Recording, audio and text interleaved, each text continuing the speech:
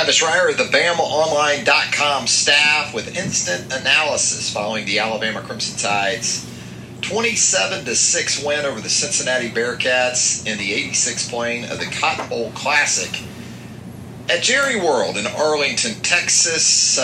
We got a lot to get into on instant analysis this evening. Sorry I'm a little bit late. Had to do some post-game writing for 5 predictions. Revisited. Lynn, how are you doing? We're going to allow everybody to sort of try to get in here, and then we'll have some fun with this. We'll go over the football game. Sort of a retro Bama on Friday afternoon, wasn't it? Yeah, really got into the run game early. Physicality from the outset from that Alabama offensive line. Had some struggles in pass protection, but you know, when you run for 300-plus, first 300-yard rushing performance for Alabama on the season, 301 rushing yards in all. I was a little worried there at the end of the game that they might lose some yardage and end up going back under 300. Yeah, William, it does look like Alabama, Georgia again. How about that? That's a big surprise, huh? Watching Georgia just absolutely take apart the Michigan Wolverines in the Orange Bowl, I was sort of left to wonder, neutral field, you got Cincinnati and Michigan. Who you got in that one? Yeah. Michigan can run the football pretty well. So maybe I still go with Michigan in that one. But it was Alabama's run game earlier in the day that made a lot of headlines. And certainly the Alabama defense was very, very good, forcing Cincinnati into a 2 of 12 situation where third down conversions were concerned. Alabama wasn't a whole lot better at 5 of 13, but big sequence there late in the second quarter. Alabama backed up, and you're thinking, wow, they need to just get out of this hole and try to get to the half at 10-3, but then they get that 94-yard drive going. You get the 44-yard touchdown pass from Bryce Young to Ja'Corey Brooks. So Brooks comes up big once again with a big touchdown grab and a big spot. And look, not Bryce Young's best night, not the passing game's best night, but if Cincinnati is going to play defense to the extent of essentially saying we're only going to play with maybe 6 guys in the box, well, you're going to get a lot of the Alabama run game against that 3-3-5 look. And Brian Robinson with a UA Bowl record, 204 rushing yards on 26 attempts. That'll work, 7.8 yards per carry. Brian says number 19 is on the way. And he's not talking about Jaleel Billingsley. Yeah, Clay liked that 2009 Alabama this afternoon. I'm with you, Greg. It was sort of a hold-your-breath moment there for Jamison Williams in the third quarter, but it was good to see him back. Not his biggest night either. 7 catches for 62 yards, well under his yards per catch average. But again, you only had to throw it 28 times in the game. It was the first time since the Mississippi State game on October the 16th that Bryce Young, against a Power 5 opponent, he threw it fewer than 30 times against New Mexico State, but he didn't play much in that game, or the whole game. But the first time against a Power 5 opponent that, since Mississippi State, that Young was under 30 pass attempts. Wrote about this during the week with Desmond Ridder. Wanted to get him up around 40. Well, you couldn't because Cincinnati didn't run enough plays. Ran 58 plays, including just 27 in the first half. Alabama ran 45 plays in the first half. And then to finish it with that long drive, that was daggerish, I would say. Scott, I haven't heard anything new on Chris Owens and that lower extremity injury. We did hear after the game from Nick Saban, Emil Ekiyor dealing with a shoulder injury. And again, look at this Alabama offensive line that did a lot of the heavy lifting. Now, Brian was great. And we talked about super seniors all week, more so in relation to the Cincinnati team. But Brian Robinson was the super senior of the game. Outstanding. Player of the game on the offensive side of the ball. Will Anderson, the defensive player of the game for Alabama. And absolutely, I agree with you, Rod. You did what you needed to do to win the football game. If you can run it for 6.4 per carry, you keep running it. Or you should. You should. And so it was that kind of game.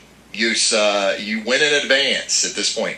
It's the 9th time since 2009 that Alabama will play for the national championship. Correct me if I'm wrong on that. 2009, 2011, 2012, 2015, 16, 17, 18, actually, 20, and now 21. Ninth time. Crazy. And you know what Alabama's probably going to get for all that? Underdog status to the Georgia Bulldogs one more time. I know that's okay with you. I think it's okay with Will Anderson, I think. Yeah, I agree, Timothy. I thought Brian Branch was great. Had a couple of pass breakups. This guy playing with a lot of confidence right now. And that's important because it could be Brian Branch, assuming that this blowout holds up down in South Florida. It could be Brian Branch that's going to see a lot of Brock Bowers again in that game. I thought the corner rotation was fine. Kind of figured going into the game, Cincinnati didn't necessarily have the guys on the outside that could hurt Alabama in this situation. It played out that way. Alec Pierce was Cincinnati's top guy coming in at the wide receiver position. He catches his 2 passes for 17 yards. I was more surprised that Cincinnati's tight ends weren't more effective. You know, I wrote about this throughout the week, and 5 predictions. I had tight ends for both teams catching touchdown passes in this game. Turned out that it was Cam Latu for Alabama, the only tight end to get into the end zone. But these veteran tight ends for Cincinnati, Leonard Taylor and Josh Wiley, just 2 catches for 6 yards between those 2 guys. So tough afternoon for Desmond Ridder. The pass rush was effective with 6 sacks, couple more from Will Anderson. I thought Fedarian Mathis was good too. Fedarian had a couple tackles for loss, couple of PBUs. Alabama, I think, had 6 pass breakups in the game. And 4 of those came from pass rushers. Yeah, I thought Kyrie looked pretty good. You know, Kyrie's one of these 6'3" corners, similar to what you saw with Sauce Gardner. Sherry likes that underdog status, she said. Yes. Paul, how you doing? Welcome to the powwow here. But offensively, Alabama does enough. The touchdown pass to Latu there early in the fourth quarter. If Ja'Cory Brooks's didn't really seal things, and it probably didn't because Cincinnati came out to start the third quarter, went down and got 3 points. It's a 17-6 game. Latu on that little underneath route. That's a concept we've seen from Alabama quite a bit in recent years. Run the back out of the backfield on sort of a rail or wheel type route. And then you get, if you get zone there, which Cincinnati was in zone, so that took away the back. But what you have underneath is the tight end. And I thought Latu did a really nice job of sitting down in the zone before turning and running into the end zone. But, as far as injuries go, Jordan Battle came back into the game. Jamison Williams came back into the game. Emil Ekiyor did not come back into the game. Chris Owens went out on the last possession, I believe, so you didn't see him back in the game. Saw Amari Kite get in there at right tackle. And again, I thought J.C. Latham did a nice job at right guard in place of Emil Ekiyor. You knew that Myjai Sanders could be a problem in the pass rush. More so than what Georgia presented, Myjai Sanders of Cincinnati is along the lines of what you see from maybe an Auburn. More of that sort of guy on the edge there. And so you can take a little bit of comfort in knowing in this rematch with Georgia, there's not that kind of pass rusher. I understand. Nolan Smith, these guys, Alabama did a pretty good job in that first go-around. Georgia's going to put some different things out there, no doubt about it. JoJo Earle did play. In fact, he muffed a punt that Kool-Aid McKinstry did a hell of a job of getting on there. That was the kind of play that Cincinnati needed to have a chance to win the game. The muffed punt, maybe a blocked kick. Alabama special teams in general were not scintillating once again. I thought the kickoff late in the first half might have been the most infuriating aspect of it all. You got a guy in Will Reichard who can consistently kick the ball in the end zone off the left hash, And so after Ja'Cory Brooks' touchdown catch, you have, I think, unless Will Reichard went rogue, you got Will Reichard off the left hash kicking the ball back across the field to the right to one of Cincinnati's top playmakers in Tyler Scott. And they hurt you with the return. The defense made the point moot. Isn't that how you say that? Not mute, but moot. Because they got off the field late there in the second quarter. But I didn't like that at all. Just put the ball on the left hash and have Reichard bang it into the end zone. And here comes the second guessing with the starters still in the game when Chris Owens went down. David Hagler, not happy with Chris Owens out there. So it'll be interesting to see exactly in the days to come exactly where Alabama's at from a health perspective. It seemed as if they came out of it okay. The one unknown is more along the lines of Chris Owens. I agree, Rashad. Seth McLaughlin. It isn't always pretty with Seth, but he's been steady. And I think we talked about this after the Georgia game. Just seems to be comfortable with the administrative duties that go with playing that position. You know, making calls, making checks, identifying defensive fronts. He's got still a ways to go physically, but he's just a second-year player too. And as we've said before, not all centers have to be Landon Dickerson, 6'5", 330 pounds. Now, you can have a Ryan Kelly type that does a nice job there for you, ends up being a first-round pick. Not sure if Seth's going to be a first-round pick, but it was solid. Yeah, pass rush more so with Chris Owens trying to deal with Myjai Sanders was problematic at time. Bryce didn't ever really achieve what I would consider to be a comfort level from the pocket. It was a season-low 181 passing yards for Bryce. The yards per attempt that you're used to seeing from him weren't there. When you've got Jamison Williams with 62 catches on 7 yards, that's pretty much going to be the case. So, as crazy as this sounds, I think there'll be some confidence provided in knowing that this group has already seen this Georgia pass rush and has had success against it. And also against the secondary. I still think there are questions in terms of what you don't have in John Mechie. But again, with the ability to run the football in this game, those were masked. I don't think you're going to be able to get away with that as much against this Georgia defense in the rematch. Ja'Cory Brooks, 4 catches, 66 yards, the touchdown. Slade Bolden gets the scoring going there in the first quarter, 3 catches, 31 yards. Billingsley and Latou combined for 2 catches for 21 yards in Latou's touchdown. But again, it was a night for the run game. It was a night for the defense, not so much the special teams. And the Alabama Crimson Tide headed to Indianapolis. How about that? That'll be some great weather up in Indy. Richard, I agree. I think it'll be a lot harder to run against Georgia. Although I'll say this, Alabama in the SEC game had an easier time of it than I anticipated, especially with the health issues that you were dealing with Brian Robinson at the time. Brian looked good in this one. So you just you maybe had to hit him with a little oxygen, as we saw there. But workhorse performance from Brian Robinson. Trey Sanders running with some confidence too. Trey Sanders, 14 carries, 67 yards. And it's absolutely the case when you look at the Georgia. Styles make fights. And stylistically, Alabama's matched up fine with Georgia.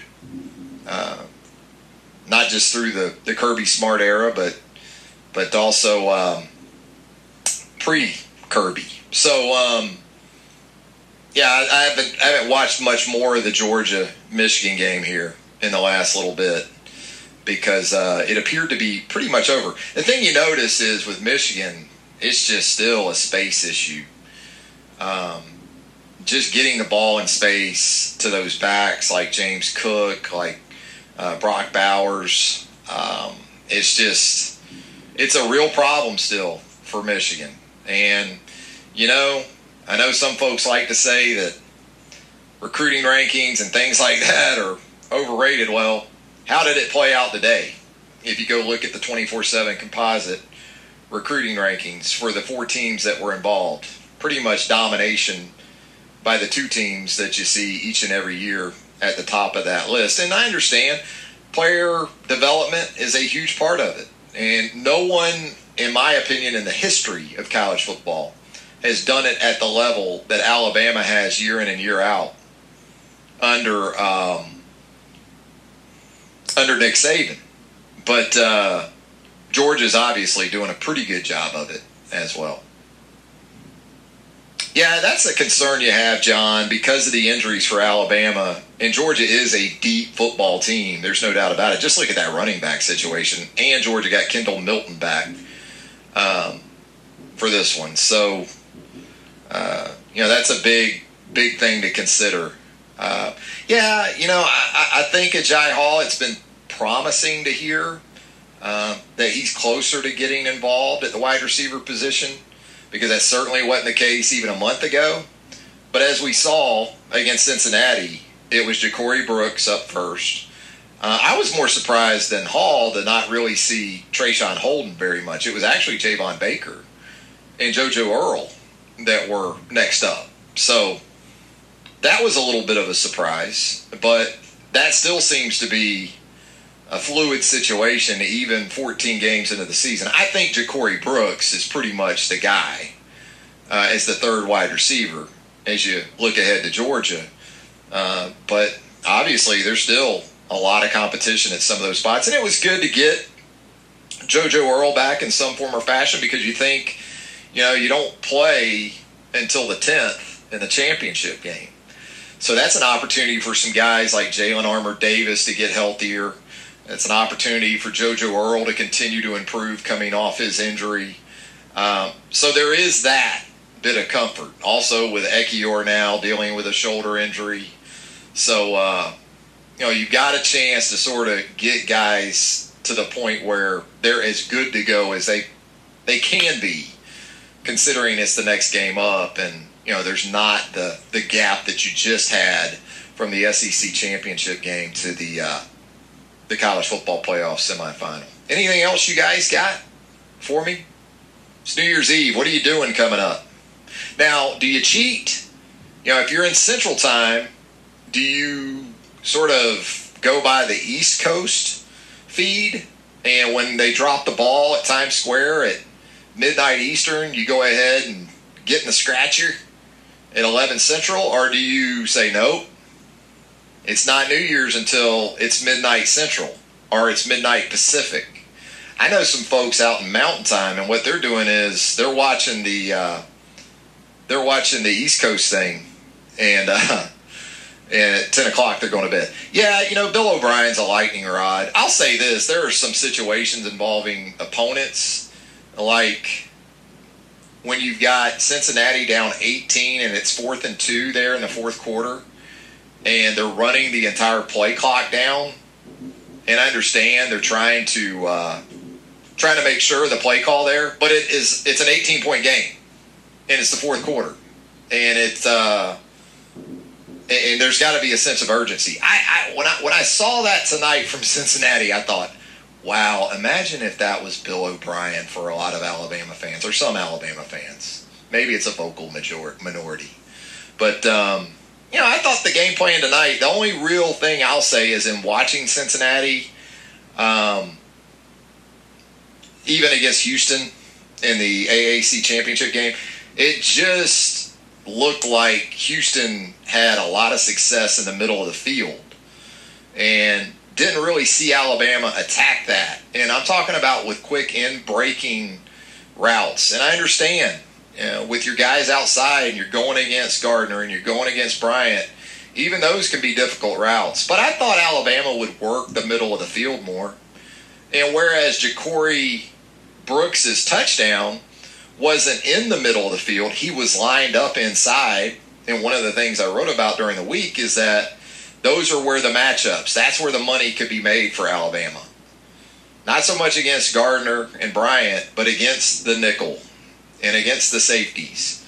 And they got man coverage on Ja'Cory Brooks with the inside, with the slot corner, and he won that one pretty easily. That was a big, big touchdown there late in the second quarter. Antonio wanted some more screens. You know, Alabama's not a big screen team unless it's the quick game to the wide receivers. But the traditional screen game, we haven't really seen a whole lot of that from Alabama.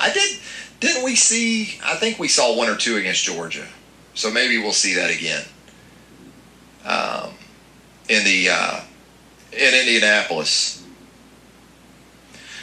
Xavier thinks that Kirby's just going to bring more 5- and 6-man blitzes. Maybe.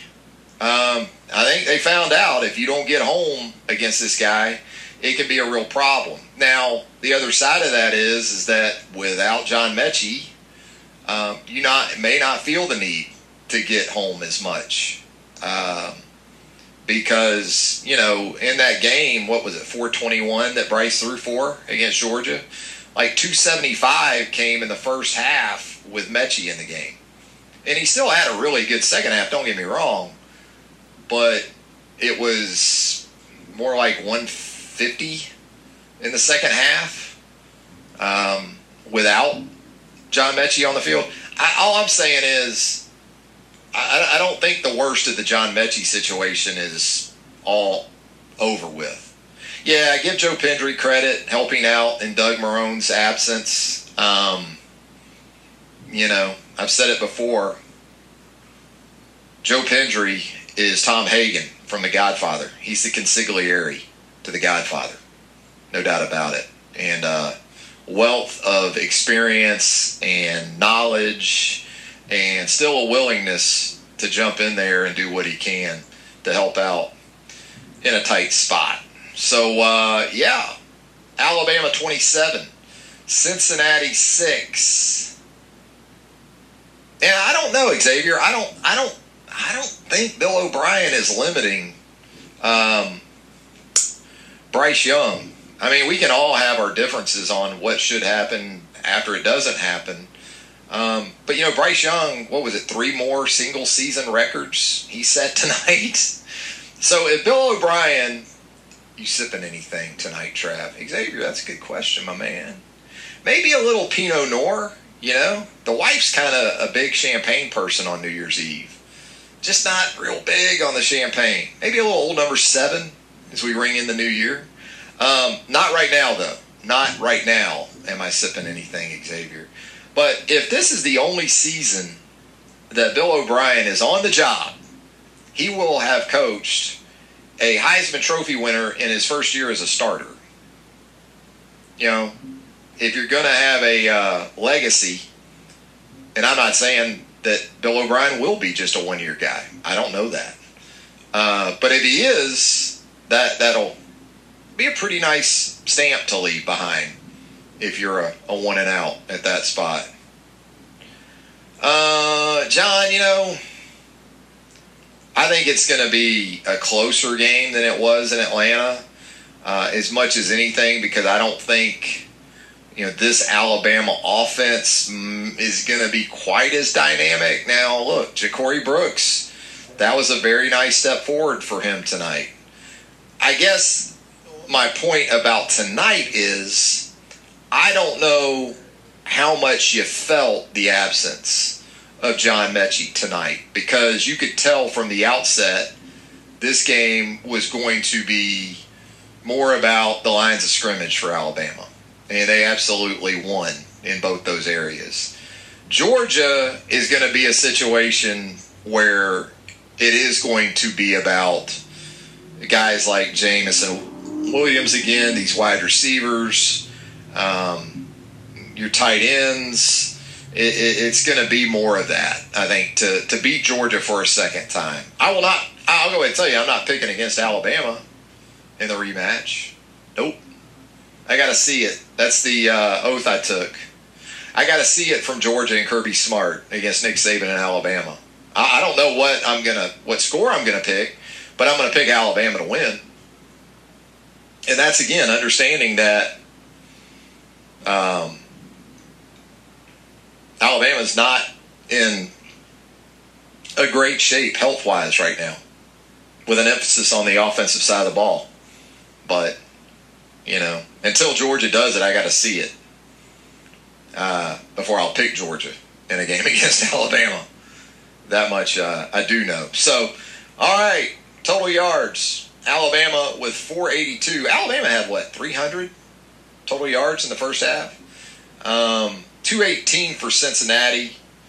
144 passing yards for Desmond Ridder. He needed 32 attempts to get there. Didn't throw a touchdown pass. Didn't throw an interception. But again, his primary targets were really non-factors. Alec Pierce, leading receiver for Cincinnati. 2 catches, 17 yards. The 2 tight ends that we talked about earlier. Josh Wiley, Leonard Taylor. 2 catches for 6 yards. Absolutely, across the board, defense did a nice job. Talked about it earlier. Really liked what Brian Branch did tonight. Didn't just have the 2 pass breakups. He also led Alabama in tackles. Had a half sack. Thought it was a really strong performance. Will Anderson did what Will Anderson's going to do at a really minimal level of production for him anyway, with 2 sacks and 6 total tackles. Linebackers were fine. Henry To'oTo'o, there was some talk in the last day or so, and Charlie certainly updated that for us pregame about To'oTo'o and his health. But he looked okay out there. Some concerns about a knee in practice here in the last couple of days, but I thought Henry was fine. Christian Harris had one of those half sacks in the game. Also had a quarterback hurry. So it was really a collective effort. That was a boring win, Christopher says. Christopher, were you around in 2004, man? And by the way, you see all the SEC haters now out on social media, right? Oh, guaranteed SEC national champion. It is just the worst for folks outside the footprint. Just the worst. But it's going to happen again. Now you see the haters, they go to the bowl record for the SEC now. Because the SEC was really hanging its hat on that Missouri Army game. That was the big one. Absolutely. What else do we got before I get out of here? You guys are going to go pop bottles, aren't you? I know you are. Tomorrow's a Saturday on top of everything else. You going to watch any of the bowl games tomorrow? Oh, the Rose Bowl. Oh, isn't that like a federal offense if you don't watch the Rose Bowl? According to the Rose Bowl people, I think it is. And you got to watch the parade and everything else, too. I hear you, Rhett. All right. Ken says Alabama was already preparing for a rematch with Georgia. All right, gang. Hey, Happy New Year to each and every one of you. And we can't thank you enough for joining us at BamaOnline.com. Absolutely appreciate that support. And without it, we can't do what we do. And also appreciate the support at the Bama Online Podcast. If you haven't already, you can subscribe to the Bama Online Podcast. Simple as a click or two. And if you leave us a rating and a review, I've never been a 5-star in my life in anything. So if you could leave us like a 5-star review at the Bama Online Podcast, that would check a bucket list item for me, as a matter of fact. As a 5-star. That'd be awesome. Have a great final few moments here of 2021. Let's have a better, much better 2022. I'm thankful to have, had some really good times in 2021. But it's got to be better in 2022, doesn't it? Absolutely. All right, gang. Be careful, okay? Take care of yourself and one another. And we'll talk to you at BamaOnline.com and here on the Bama Online Podcast again real soon. Good night. CBS Friday, TV's TV's hottest show is Fire Country. I'm not a hero. I'm in Orange for a reason. They're taking 12 months off your sentence. You're free. Lady, with a special epic season finale. Now that I'm out, I need something to get me up in the morning. You are a firefighter. Used to be. That will be unforgettable. In the name of your life's happiness, go get your girl. She's getting married tomorrow. Since when do you let anything get in the way of what you want? The Fire Country season finale, Friday, 9/8 Central on CBS and streaming on Paramount+.